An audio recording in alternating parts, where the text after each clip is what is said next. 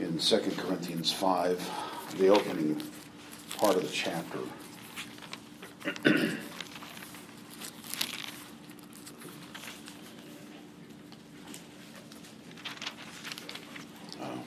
It's a chapter, verse 1. For we know that if our earthly house, a tent, is destroyed, we have a building from God, a house not made with hands, eternal in the heavens. Oh, thank you. And in fact, we groan in this one, longing to put on our house from heaven, since when we are clothed, we will not be found naked. Indeed, we who are in this tent groan, burdened as we are, because we do not want to be unclothed but clothed, so that mortality may be swallowed up by life. And the one who prepared for us this very thing is God, who gave us the Spirit as a down payment. Therefore, though we are always confident and know that while we are at home in the body, we are away from the Lord, for we walk by faith, not by sight. Yet we are confident and satisfied to be out of the body and at home with the Lord. Therefore, whether we are at home or away, we make it our aim to be pleasing to Him. And then the statement about the judgment seat of Christ. We must all appear before the judgment seat of Christ so that each may be repaid for what he has done in the body, whether good or bad. The point, of course, in this passage is the role of death in the Christian life.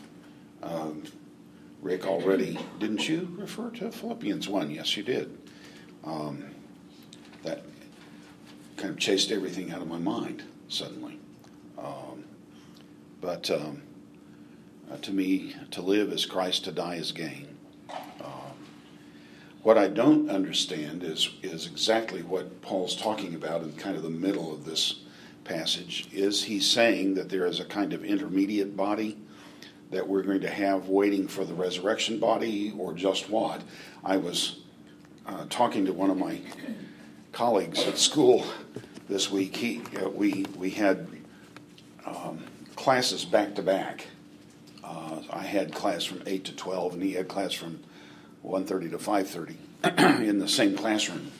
And we passed, and I said, "How you doing?" I forget how he answered it. Something like "Well, I'm dead, and I'm alive, and I'm not looking forward to the alternative." And I said, "Well, heaven's not so bad." He said, "Yeah, but I don't want to be unclothed." So he's a theology prof, and I now understand his interpretation of 2 Corinthians 5, 1 to 10. Do we have an intermediate body that's coming? I don't know. Do we have an unclothed existence between death and the resurrection? I don't know. I don't know what all this means. Part of our problem is, and especially for a Bible teacher, part of the problem is you have to talk about what you don't really understand. You know what I mean? At times you're just kind of left with questions more than answers. But the one thing that we can say is the hope that we have of the resurrection.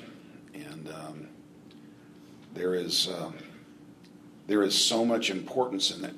Turn to one more passage of how can we even talk about this without going to 1 Corinthians 15.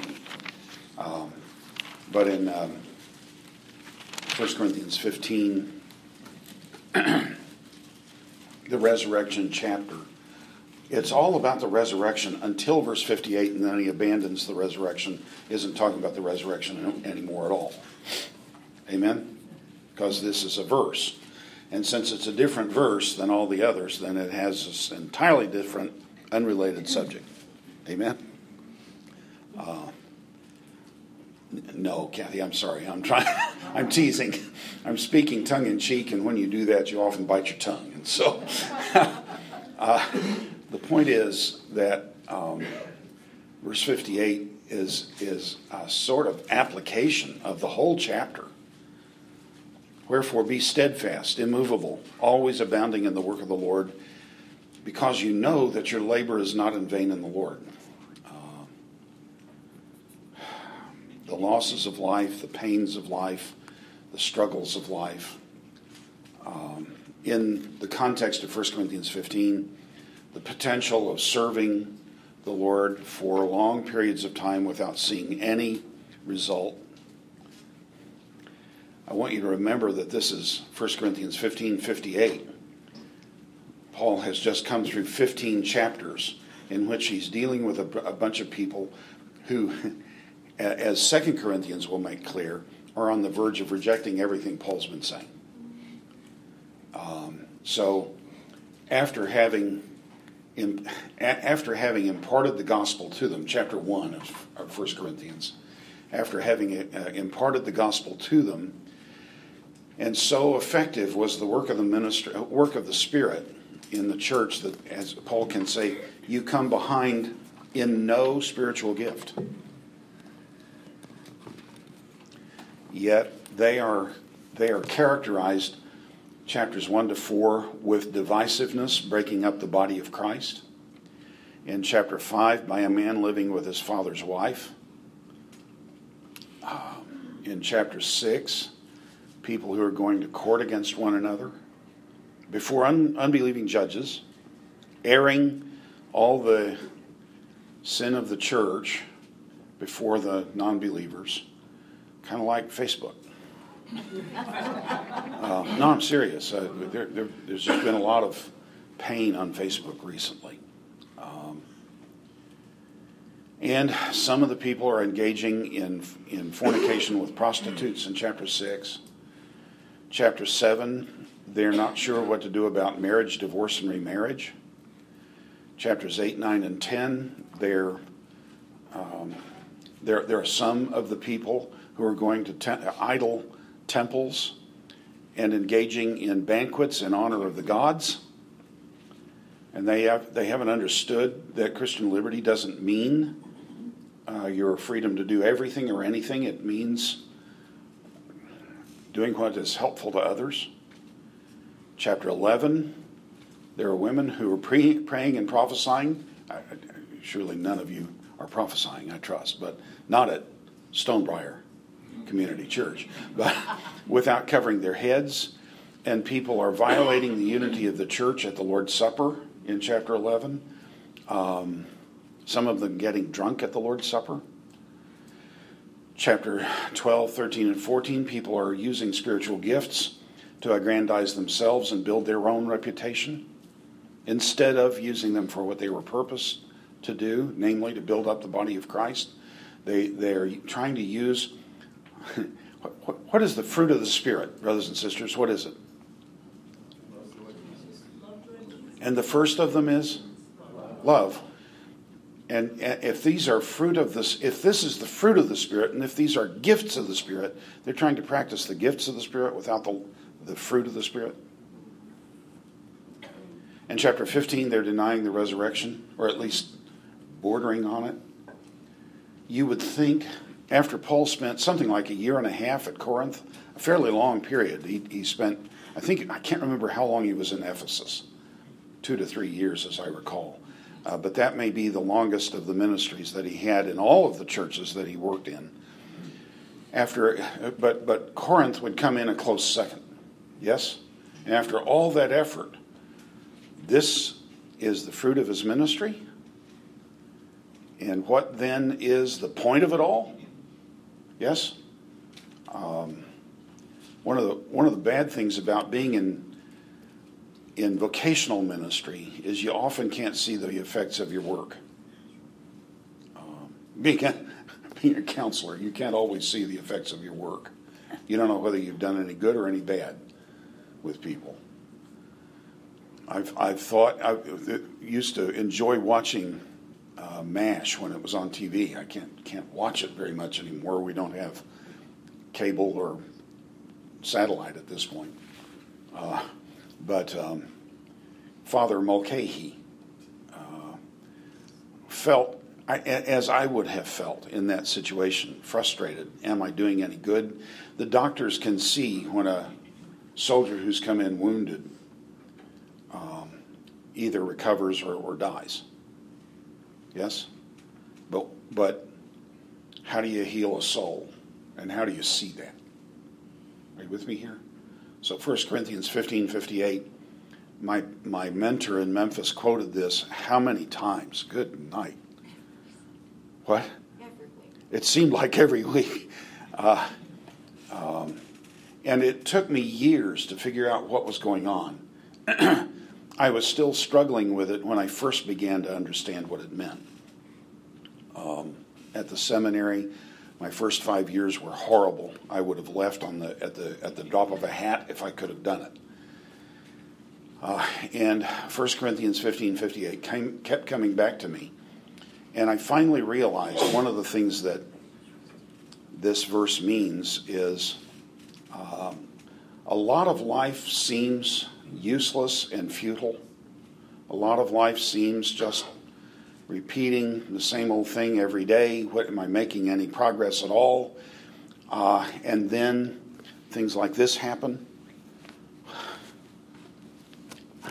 How do you respond to it? How do you even think about it? And the final word that Paul gives in 1 Corinthians on the resurrection of Jesus is that the resurrection of Jesus means that your labor is not in vain in the Lord. I don't altogether know why. I don't altogether know how. I have some guesses at it. A verse that we've quoted over and over in our studies together, Philippians 2, and especially verses 12 and 13, but 13 is the key one. Verse 12, though, is the Methodist verse, and verse 13 is the Presbyterian verse. So, verse 12, work out your own salvation with fear and trembling. For the one who is performing in you the willing and the doing of his good pleasure is God. And if I've understood that verse 13, there are at least 5 things that are true in light of it. I never obey. I'm never faithful to the Lord unless God has first given me the desire to do it. Then secondly, he gives me the ability to do it. And then third, he does it in me. And fourth, derived from 1 Corinthians chapter 3, I planted, Apollos watered, but God gave the increase. God gives the results. And fifth, God rewards me. You cannot fail when you're faithful. God always, see, it's already God's work in you to be faithful, to hold fast to the Lord, no matter the cost, no matter how frustrated you are, no matter how useless things seem. I'm reading the Robe, Lloyd Douglas's novel, The Robe. I'm 40-some verses from the end, 40-some pages from the end, and I'm not wanting to go to the end because I know the end. Yes, those of you who are older have seen the movie.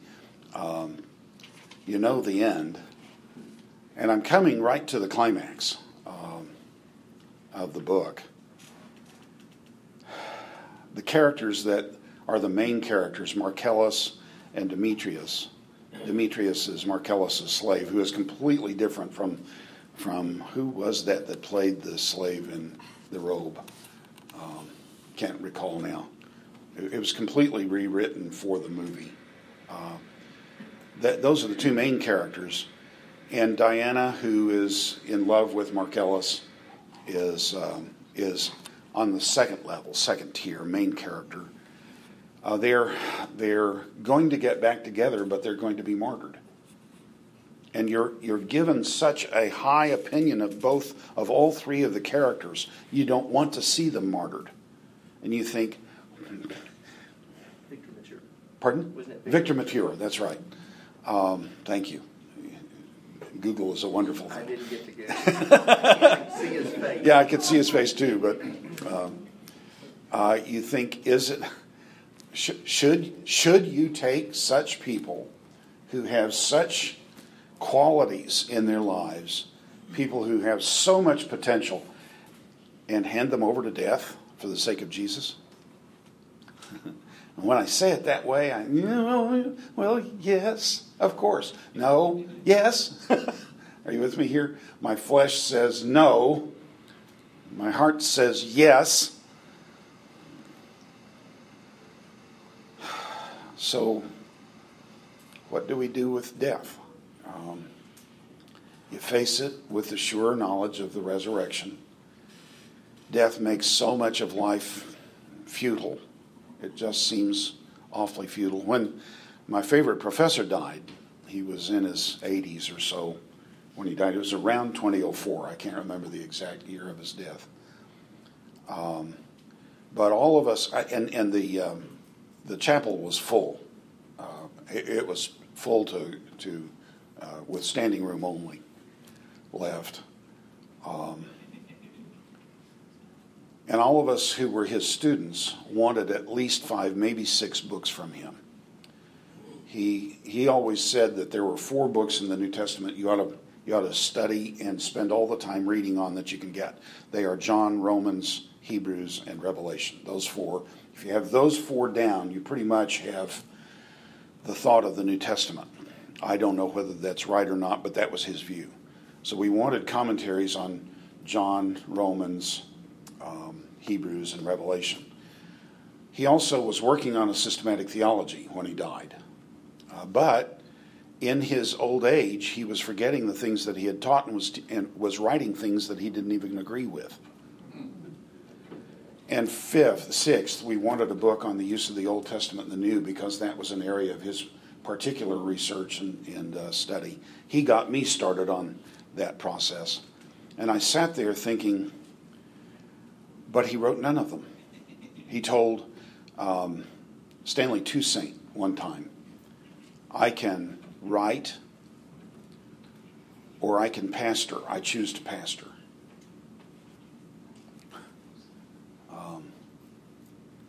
And I thought, yeah, well, that's probably sound, but I wanted those 6 books from him. He did put out a short book on the use of the Old Testament and the New, but it isn't adequate. Even by his standards, it's not adequate, particularly by his standards. I had a course with him on that. I knew where he stood. And I thought, what good is all his learning? What good is all that life spent in academia? What's achieved? What's accomplished? And I thought, nothing. But if he had written the books, I have a friend in Memphis who's a pastor, and his office is a very long office. It's relatively narrow for the length of it. And one full, long wall is bookshelf, and it's full of books, as you might guess. And he said to me one time, we were good friends. He said to me one time, people come in here and they say, have you read all those books? And he says, I'll say, some of them twice. Now, what's the implication of that? Most of them not even once. So if S. Lewis Johnson Jr. had written those 6 books, all 6 would have been on my shelf. The one that he did write is on my shelf. I have not read it.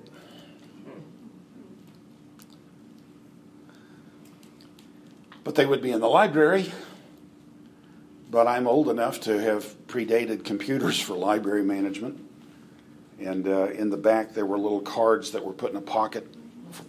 And when I was working on my dissertation, I'd check out a book and I'd look at the card. And some of them, the last time it was this was in the 1980s.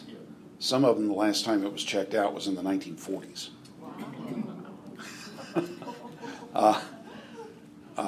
So what good would it have been to write 6 books? And I thought, all that learning is gone. It's all gone, except what he has given to us as his students. But you see, all of that discussion is not factoring in the importance of the resurrection.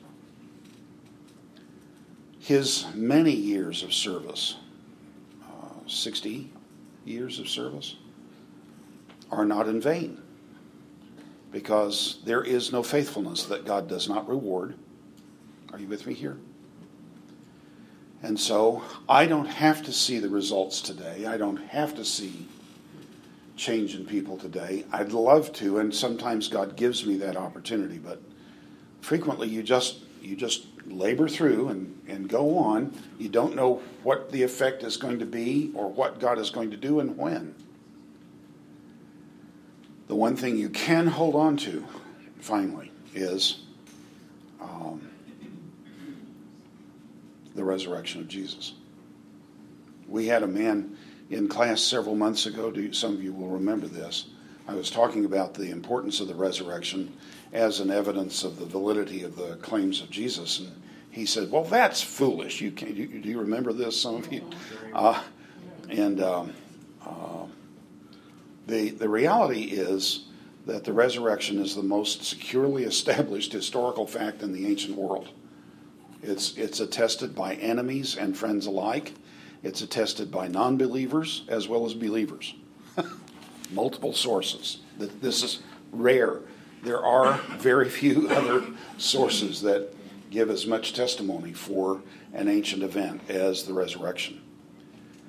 So if the resurrection is true, that makes every service, every act of faithfulness, every moment of confidence in the Lord, that makes every event of obedience one which will bear fruit for eternity. Jesus said, "I have come that you might bear fruit and that your fruit might remain." Yes? And then we're faced with this. But still only the one answer remains. The resurrection makes everything meaningful. I hate to repeat this. We've done this relatively recently, but when I joined the faculty at the seminary, I said, if you're looking for somebody who writes and who is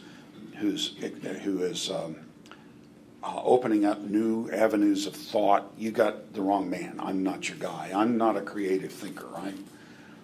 I take what others have said that I find consistent with Scripture and find ways to communicate it to people. But I'm not going to be a creative scholar. But my favorite professor said, when you call someone creative, just remember you are lying, because only God is creative. But having said that, they said to me, no, don't worry about it. For tenure, we don't require everything to fall on publication. We have several different criteria.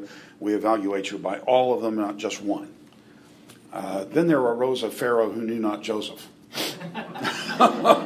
And he made the touchstone for getting tenure publication. And I thought, I don't think I write well. I don't think I have anything to say that somebody else hasn't said. What's the point of writing it again? And I just felt that God had given me a divine bait and switch. Yeah.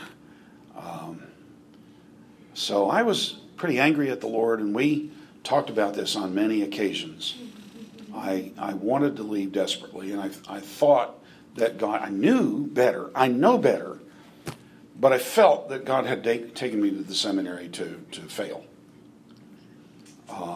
That was 2000 to 2005. In 2005, I came up for my first review of tenure.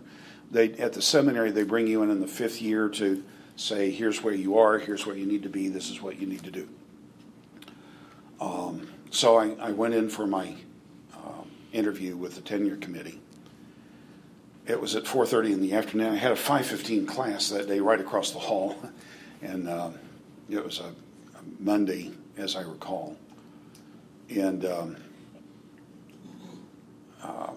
we went through the process, whatever the process was, and I left the thing thinking, well, I wonder what the effect of this is going to be.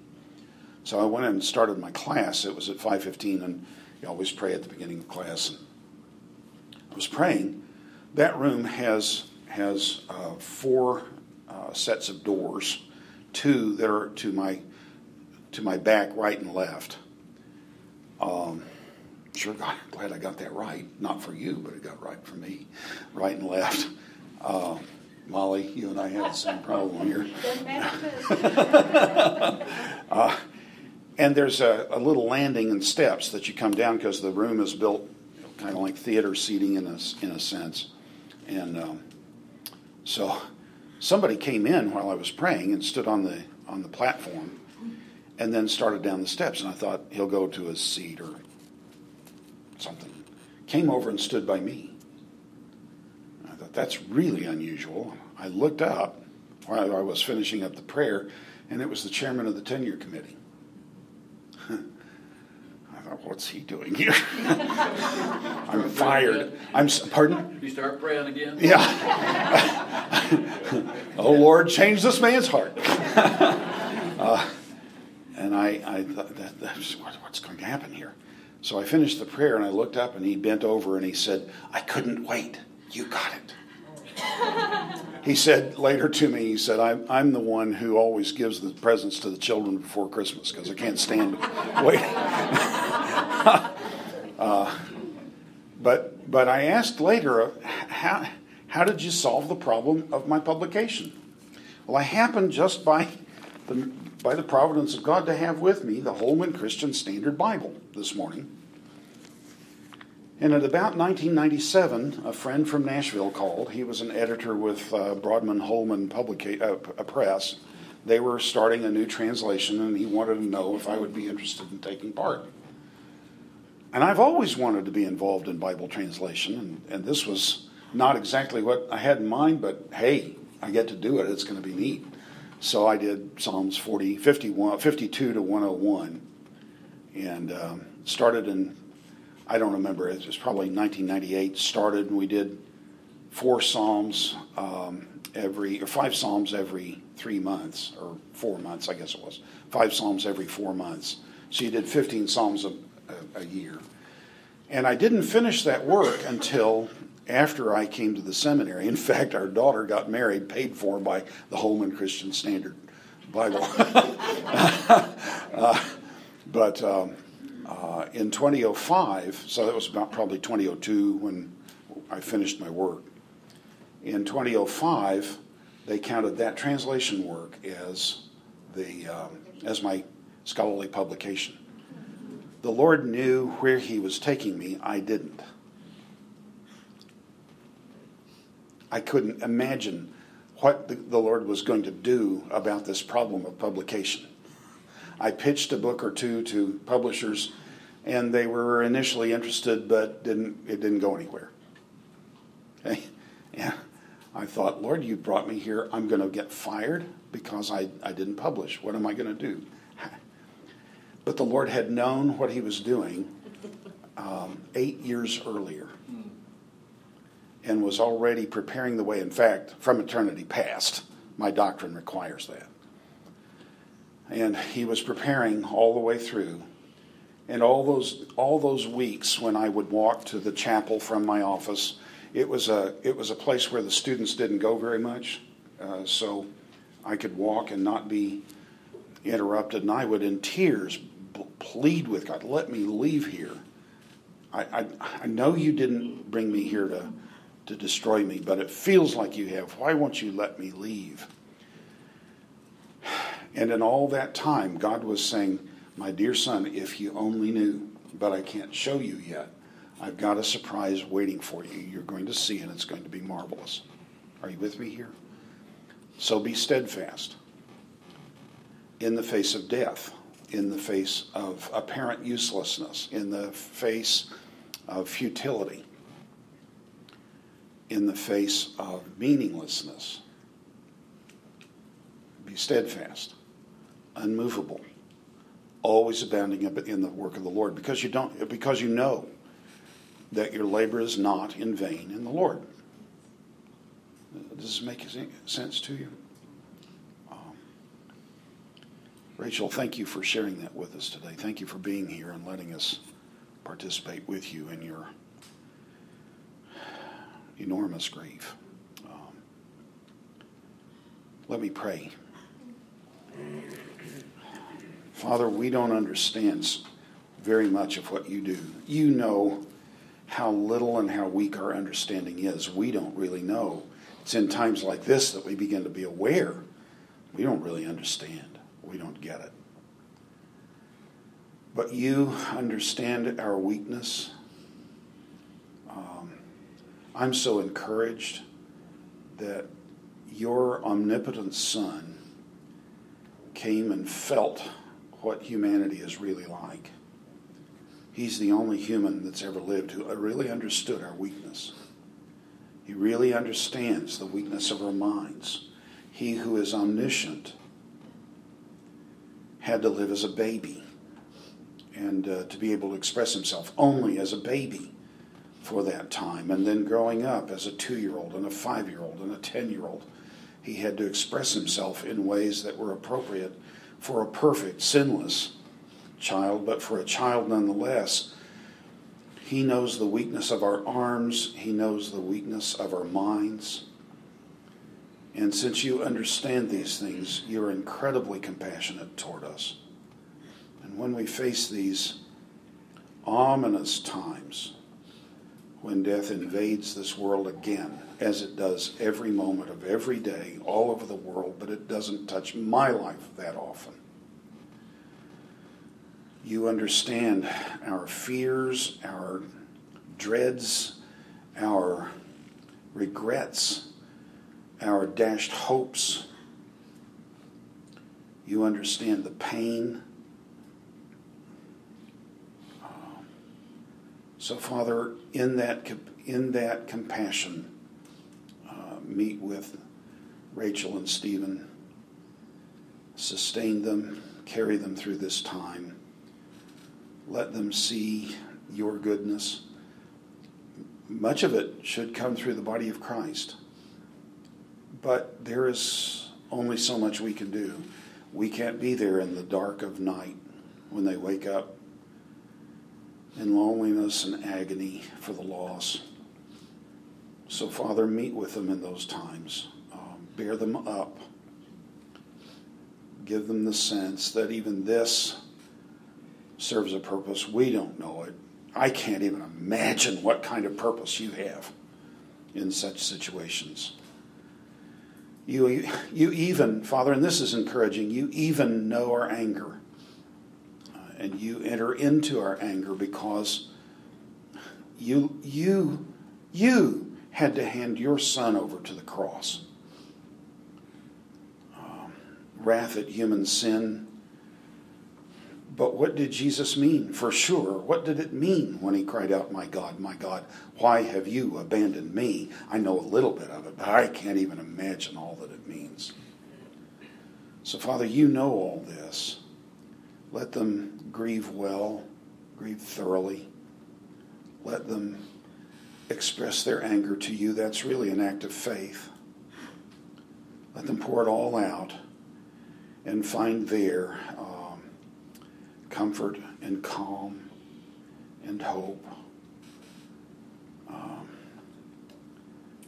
We don't ask you to fill the loneliness and the emptiness for the one that has passed away.